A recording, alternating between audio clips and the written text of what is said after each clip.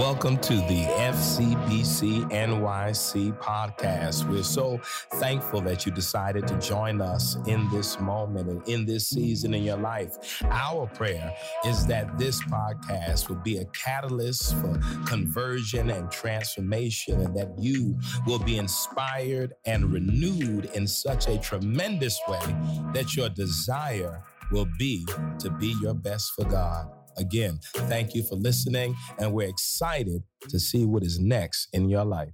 We are an ever-evolving community of visionaries, dreamers, and doers who have been called by God to live the lives we are created to live, commanded by God to love beyond the limits of our prejudices, and commissioned by God to serve, called to live, commanded to love, and commissioned to serve. And at FCBC, here's how we say it: we live, we love, we serve. Amen, beloved. Listen, on last week, I spoke from the 3rd chapter of the Gospel of John, and I said that this week it would be part 2. It's not really part 2, but it's in the same line of scriptures. Last week, I preached from John 3:22 through 24. The title of the sermon was Searching for Salim. This week, I want to read from John 3:25 through 30. John 3:25 through 30. And I'm reading from the New Revised Standard Version of Scripture. Here's how it reads. Now, a discussion about purification arose between John's disciples and a Jew. They came to John and said to him, Rabbi, the one who was with you across the Jordan, to whom you testified, here he is baptizing, and all are going to him. John answered, no one can receive anything except what has been given from heaven. You yourselves are my witnesses that I said I am not the Messiah, but I have been sent ahead of him. He who has the bride is the bridegroom. The friend of the bridegroom who stands and hears him rejoices greatly at the bridegroom's voice. For this reason, my joy has been fulfilled. He must increase, but I must decrease. Come on, beloved, let's pray. God, we thank you on this day. We honor you on this day, oh God, for how you continually remind us of your loving care and your kindness towards us. Thank you, God, because even now, oh God, we can feel your presence. Thank you, God, for allowing your Spirit to fill the spaces in our heart where pain tries to dominate. Thank you, God, for your peace, and thank you, God, for your love, and thank you, God, for your grace, and thank you, God, for your mercy. Thank you, God. Now, oh God, in this time that is ours to share, do whatever you need to do with your word and with us to get the glory. We love you, God. We honor you, God. And it's in your name we pray. And we say, amen. Amen. I want to read that again. John 3:25 through 30. Now, a discussion about purification arose between John's disciples and a Jew. They came to John and said to him, Rabbi, the one who was with you across the Jordan, to whom you testified, here he is baptizing, and all are going to him. John answered, no one can receive anything except what has been given from heaven. You yourselves are my witnesses that I said, I am not the Messiah, but I have been sent ahead of him. He who has the bride is the bridegroom. The friend of the bridegroom who stands and hears him rejoices greatly at the bridegroom's voice. For this reason, my joy has been fulfilled. He must increase, but I must decrease. Amen. Beloved, I want to speak this morning from this subject: rebelling against envy and jealousy. Rebelling against envy and jealousy. Amen. Amen. This scene is paramount in the life of John the Baptist. It is a time in the Gospel of John that actually records where Jesus and John are performing ministry at the same time. In the previous verses, the writer makes it known in verses 22 through 24 that Jesus had gone to the Judean countryside baptizing, and John had gone to Siloam to baptize, and the people were coming there in abundance. And John's life had not yet been shifted by going to prison. Those of you who know the John narrative know that there will come a moment where John will be in prison and the fullness of Jesus's ministry will be made manifest at that moment.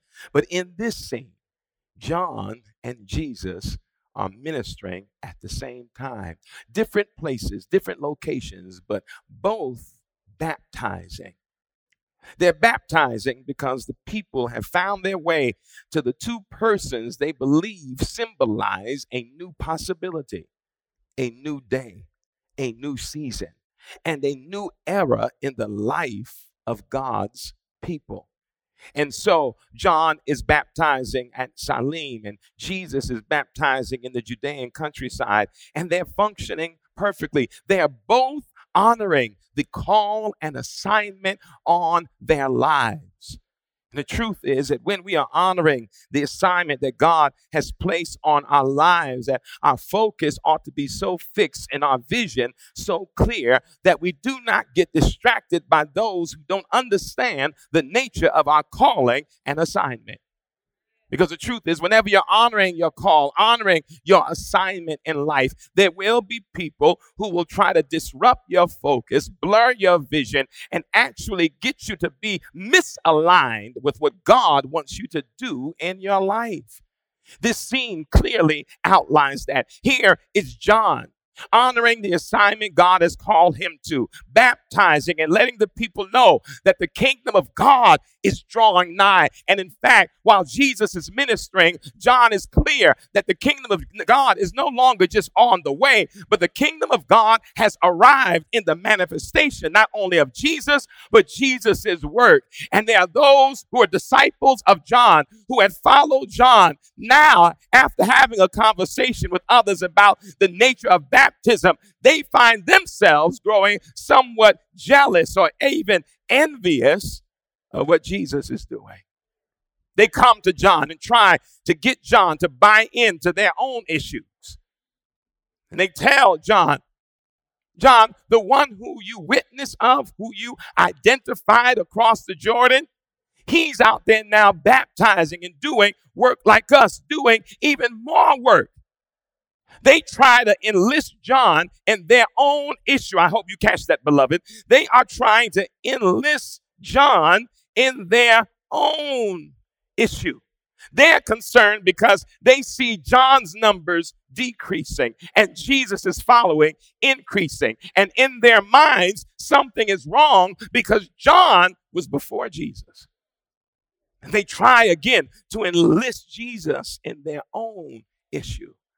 I love this scene because John is not easily swayed. And the truth is, if we pay attention to John's words and John's disposition, we'll learn something about how to rebel against envy and jealousy.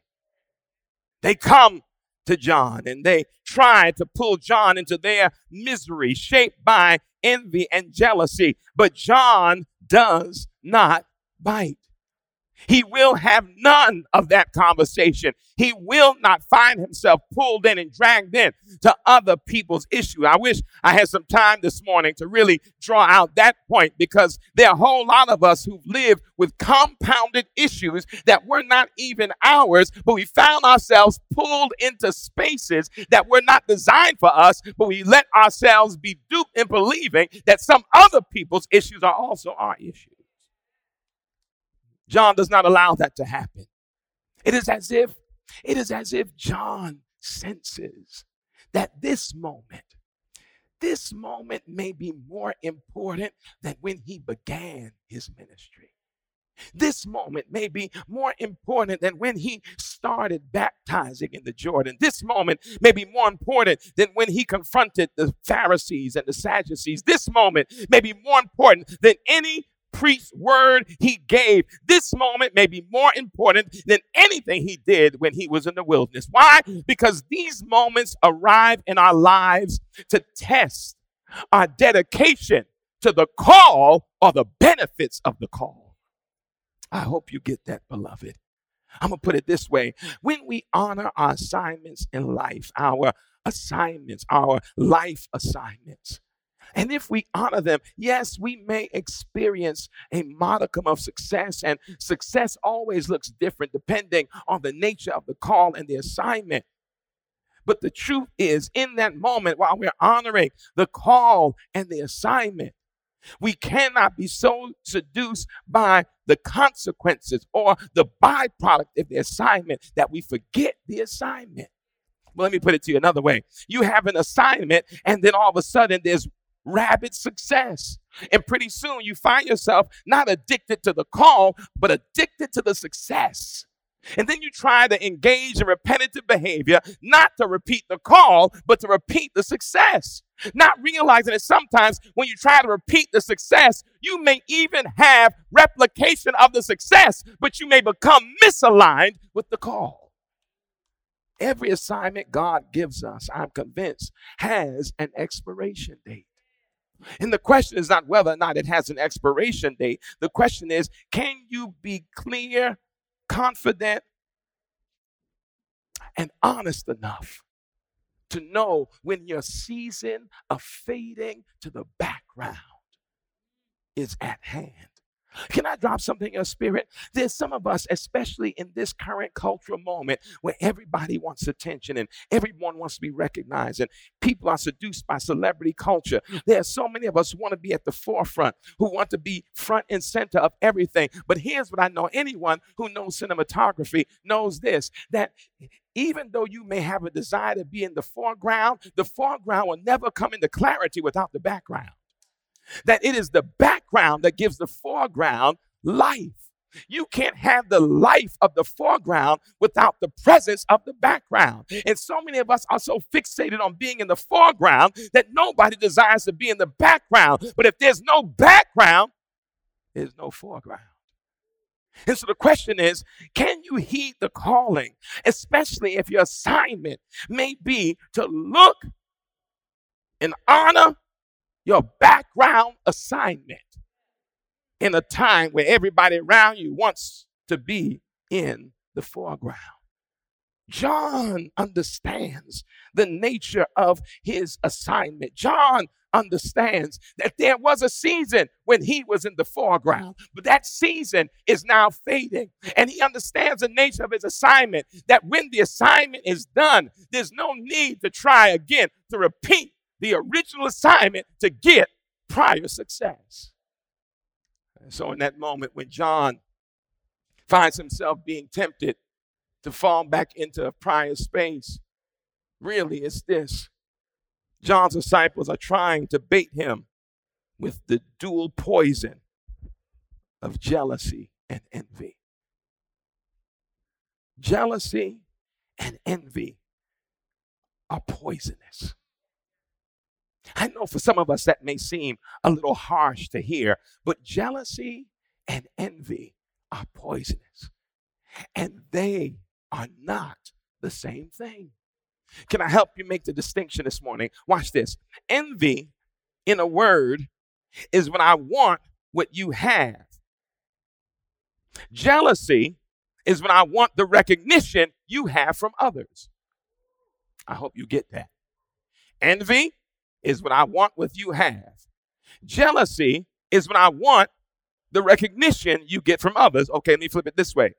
Envy is a reaction, an emotional reaction to which you think you lack. Jealousy is an emotional reaction to the threat of losing something you may possess. I hope you get that. Envy and jealousy are not the same thing. With envy, you desire something you don't have because you think you're lacking. And then with jealousy, well, you are succumbing to the threat of losing something that you may possess, or wanting something, or the recognition that others may have. And here's the thing, all of us, no matter how high and holy you may be, no matter how saved and sanctified and consecrated you think you are, we have all tasted the poison of envy and jealousy. The question is not whether or not we've tasted the poison. The question is whether or not we keep sipping from the cup over and over again. Envy and jealousy are dual poisons that when we allow them to find a resting place in our psyche, begin to consume our thoughts. When we begin to allow them to find a resting place in our spirits, they distort our personality. They foster discontent and distress in our spirits. They lead to resentment and bitterness and can spread into depression. When envy and jealousy find a resting place in our spirit, they bind our freedom. It's hard to be free when you're busy consumed with what somebody else has, or trying to get what somebody else has, or worried about what you might lose.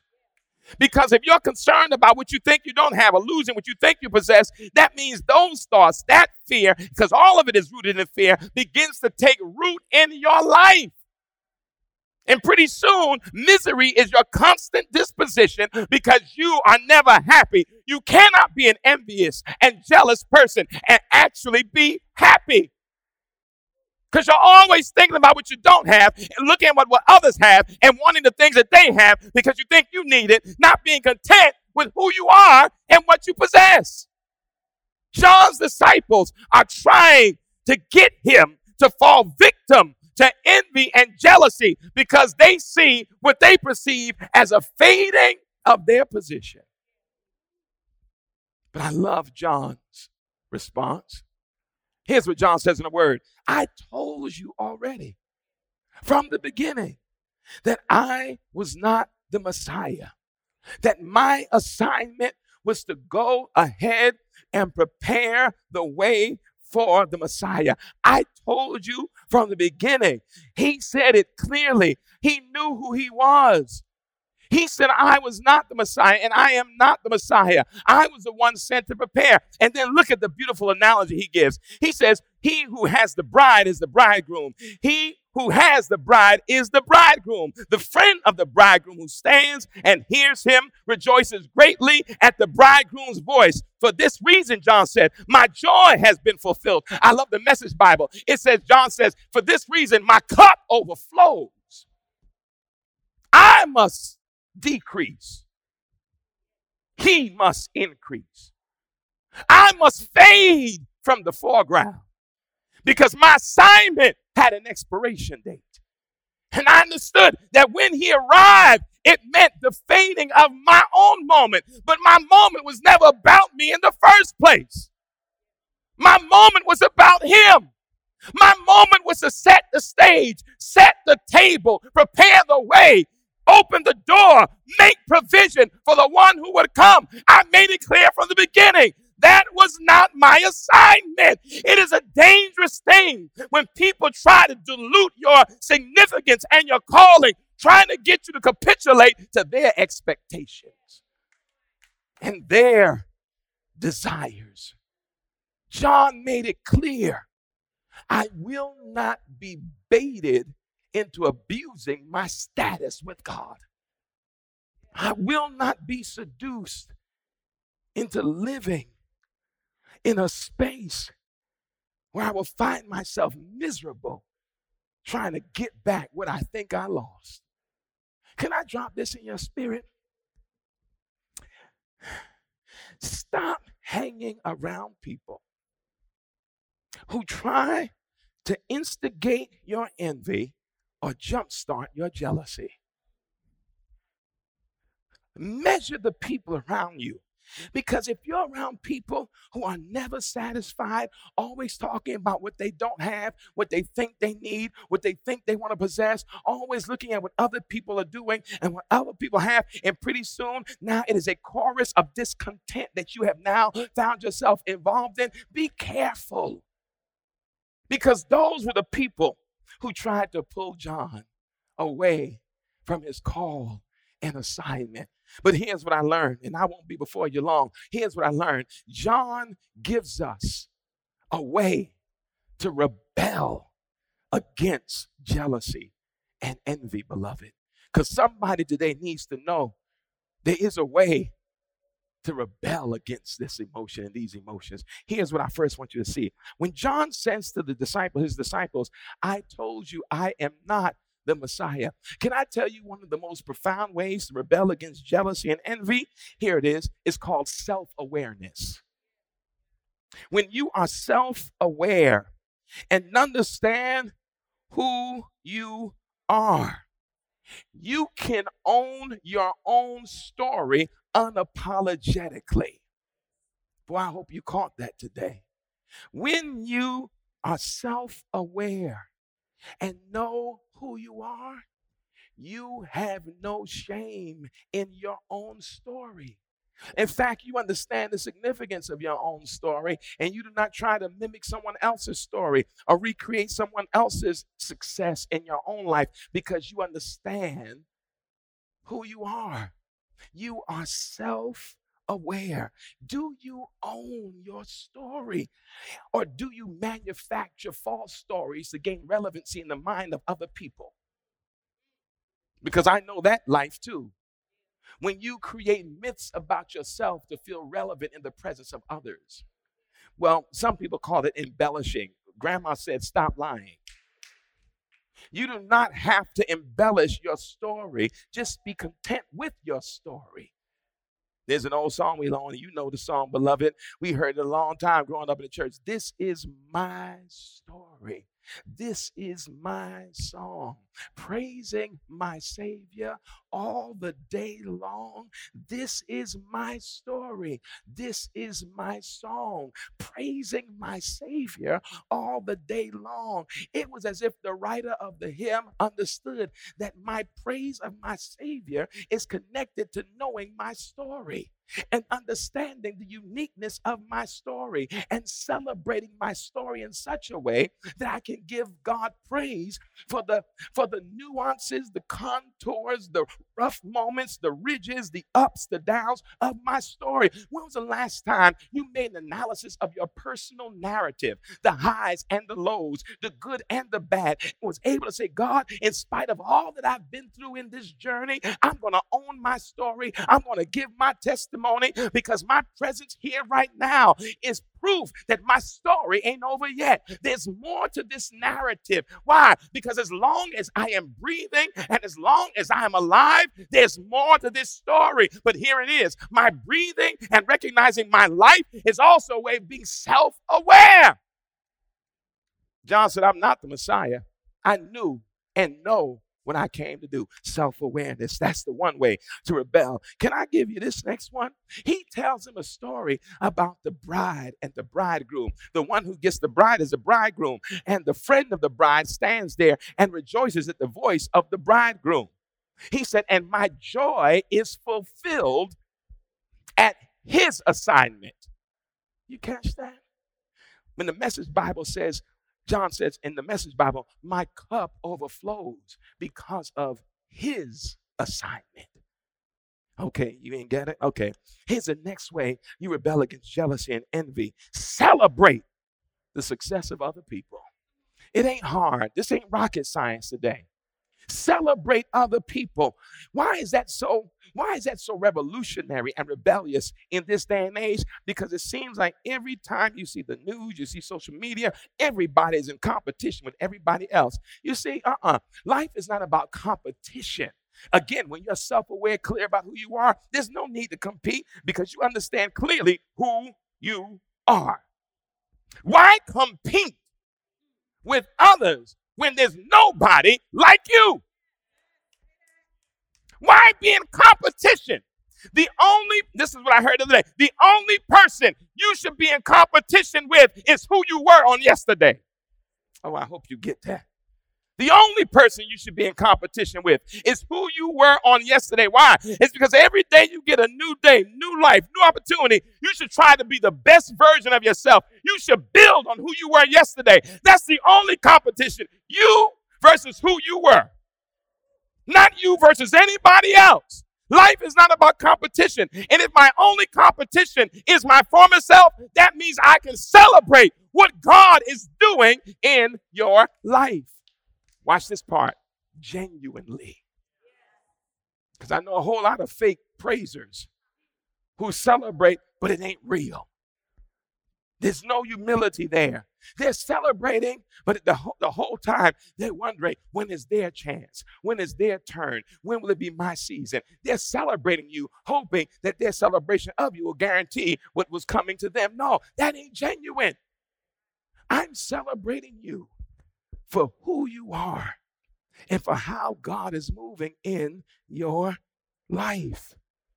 Can I tell you something else in the same vein as that competition, that spirit of competition? It's really another way to rebel against jealousy and envy. It is this. We sometimes get envious and jealous of people because we see what they possess and we desire it. Or we feel they are getting something that we may be losing out on. But can I really help you understand why that's insane on some levels? Because no matter who you may grow envious or jealous of, here it is, nobody has it all. Nobody has it all. Some of the same people you look at with that eye of envy and jealousy, you think they have it all because of the snapshots you've seen. The truth is, you don't know what people go through to get where they are. I tell people all the time, people say, I've had people come to say, Pastor, I wish I had your life. I said, no, you don't. No, you don't. You're looking at the shiny stuff. You don't see the blood, the sweat, the tears. You don't see the midnight crying. You don't see the alone nights. You don't see the loneliness. You don't see the hurt. You don't see the abandonment. You don't see the betrayal. You don't see the crippling moments of self-doubt. You don't see those things that cause psychic fractures in my own mind. You think you want it because you see what you want to see, but you don't know what people go through. You see people's success, but you don't always know their misery. And there's some people, some of the most successful people you know, you will hear a moment in their life who will say things like this: I will give it all away tomorrow for some peace. I will forfeit it all just for some joy. Why? Because the things that you attach success to and envy to are often things that fade away and perish. But the things that are truly priceless in life, you learn oftentimes later in life, is that the most important things in life did not have a price tag on them. Nobody has it all. In other words, something that I talk about all the time, stop comparing yourself to other people. Nobody has it all. Each person you know, even the people you may be jealous of and envious of, every person, they each have their own experiences. They each have their own problems. They each have their own trials. They each have their own struggle. They each have their own hurt. They each have things that you would not envy in order to experience who they are. Nobody, beloved, has it all. And what happens sometimes when you feel you're lacking, you romanticize the images you see and say things like, if only I had this, or only I had that. The times when I've had people who've seen something and complimented me, and I say the same thing: aim higher. Don't let what you see somebody else have or possess be your bar. Aim higher, beloved. There's more to you, and there's more in you. to desire being like someone else. And then here it is. Here's the last part I want to give you. Ways to rebel against jealousy and envy.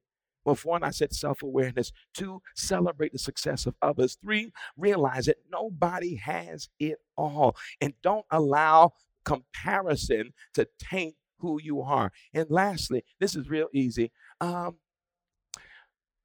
Start focusing on the goodness of your own life. That's it. Start focusing on the goodness of your own life. Oh, I got to say it again. Start focusing on the goodness of your own life. As challenging as things may be, and as sometimes difficult as things may be in your life, you actually have a pretty good life. I know sometimes we would like to have more possessions and more money and more this and more that. But in the midst of desiring more, pause and recognize what you got. Celebrate the goodness of your own life. Celebrate your uniqueness and celebrate your giftedness and celebrate who you are. And because you can celebrate who you are, when time comes in the midst of your journey to fade to the background, you won't be kicking and fighting, trying to reclaim a space. I wish I had the capacity to tell you of all the people we know, you know, who have a hard time stepping away from center stage. They became so seduced to the success and so seduced by the attention and so seduced by the recognition, they didn't know when, as the folk would say, to have a seat. Everyone has their moment. We all have our time. And if you believe that, you won't be jealous of anyone else. And can I tell you that if there's an expiration on your assignment, there's also a birthday for your new assignment. That means as long as you trust and honor God, you are always, watch this, ever evolving. That this season, this is the thing that you do. But when God says that's the end of this assignment, and you may say, God, I don't want to let this assignment go. It's been good to me. It's been what has brought me great attention. It's the thing that's given me great success. It is because you are thinking that this thing is the only thing you can do. God says, let it go and watch what I can put in your hand. And can I tell you this? I've experienced the snatching of things out of my hand. And I thought I would be empty-handed. But God said, I don't even need to expand your hand. I want to expand your possibility. But you can't walk in the fullness of possibility holding on to the things you need to let go of. When is your season, beloved, of decrease? And we all will have it. Don't get mad with God. Celebrate that you honored the assignment that God has placed over your life. Because there is no sense in not honoring yourself. John gives us a way. Be self-aware. Know who you are. Celebrate the success of others. Realize that nobody has it all, so it makes no sense to engage in a comparison game. And lastly, start focusing on the goodness of your own life. Because whether you realize it or not, in the midst of the tears, in the midst of the pain, in the midst of the hurts, joy weaves its way through your life. And here's what I realize. Sometimes we miss the moments of joy because we stop focusing on the goodness of our life. I know sometimes it sounds trite and overworked. And I say it all the time about our elders. They understood the beauty of celebrating what seemed simple to other people. I would hear sometimes the elders in the church I grew up in get up during devotion and testify. And there's something about hearing people repeat the refrain of thank you. It must be music to the ears of God. And I know we would hear it so much in church, it gets old and God, thank you, they would say, for waking me up this morning, starting me on my way. I love that. I know it's old, but put food on my table, clothes on my back. You allow me to wake up from my rest, my sleep. And that bed wasn't a cooling board. God, thank you. Because just when I want to be mad about the day, I wake up to a new morning. Life is actually better than I give it credit for. So no need, beloved, to be envious or jealous. No need to be chasing what someone else has. Can I really share this? When you allow envy and jealousy to find a resting place in your spirit, it is as if you're saying, God, I don't believe you can do anything else for me. Think about that. You're really saying, God, I think that I've hit the cap at what you can do in my life. So much so that I'd rather spend time looking at what you're doing in other people's lives. No. Morning by morning, new mercies you will see. But don't treat God like God can't do anything else. That's why I learned to beat back jealousy and envy and not try to be anybody else and be comfortable in my own skin. Because again, I got to go back to my elders. Can I get churchy? God ain't through with me yet. There's more to this story. There's more to your story, beloved. There's much more to your story. You may have had some difficult chapters, but God is still writing. And I know, again, it sounds overused, but can I drop this? The best is yet to come. I believe that. Do me a favor, just lean in wherever you are. Let's talk to God. God, we thank you today. And we honor you today, oh God. The truth is, oh God, today may have been a day of honesty for some of us. Seldom do we want to admit when jealousy and envy have us in their grips.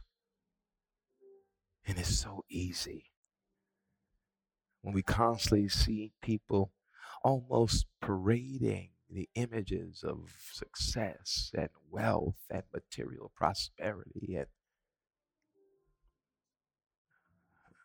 But God, why glorify perishable goods when we have eternal gifts? We have you, oh God, in our lives. And knowing your presence helps us to see ourselves, to be self-aware. God, thank you for this reminder today.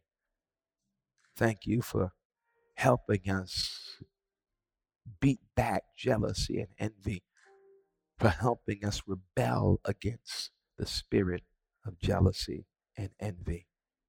God, you've been too good to worry about what other people possess. You've been too good to worry about what we don't have. You've been too good.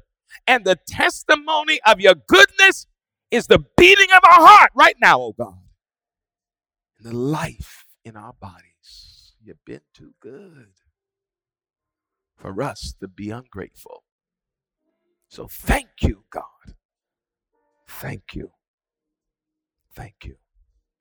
It doesn't mean that we don't desire to give our best. It doesn't mean that we don't have ambitions, but those ambitions are rooted in our self-awareness.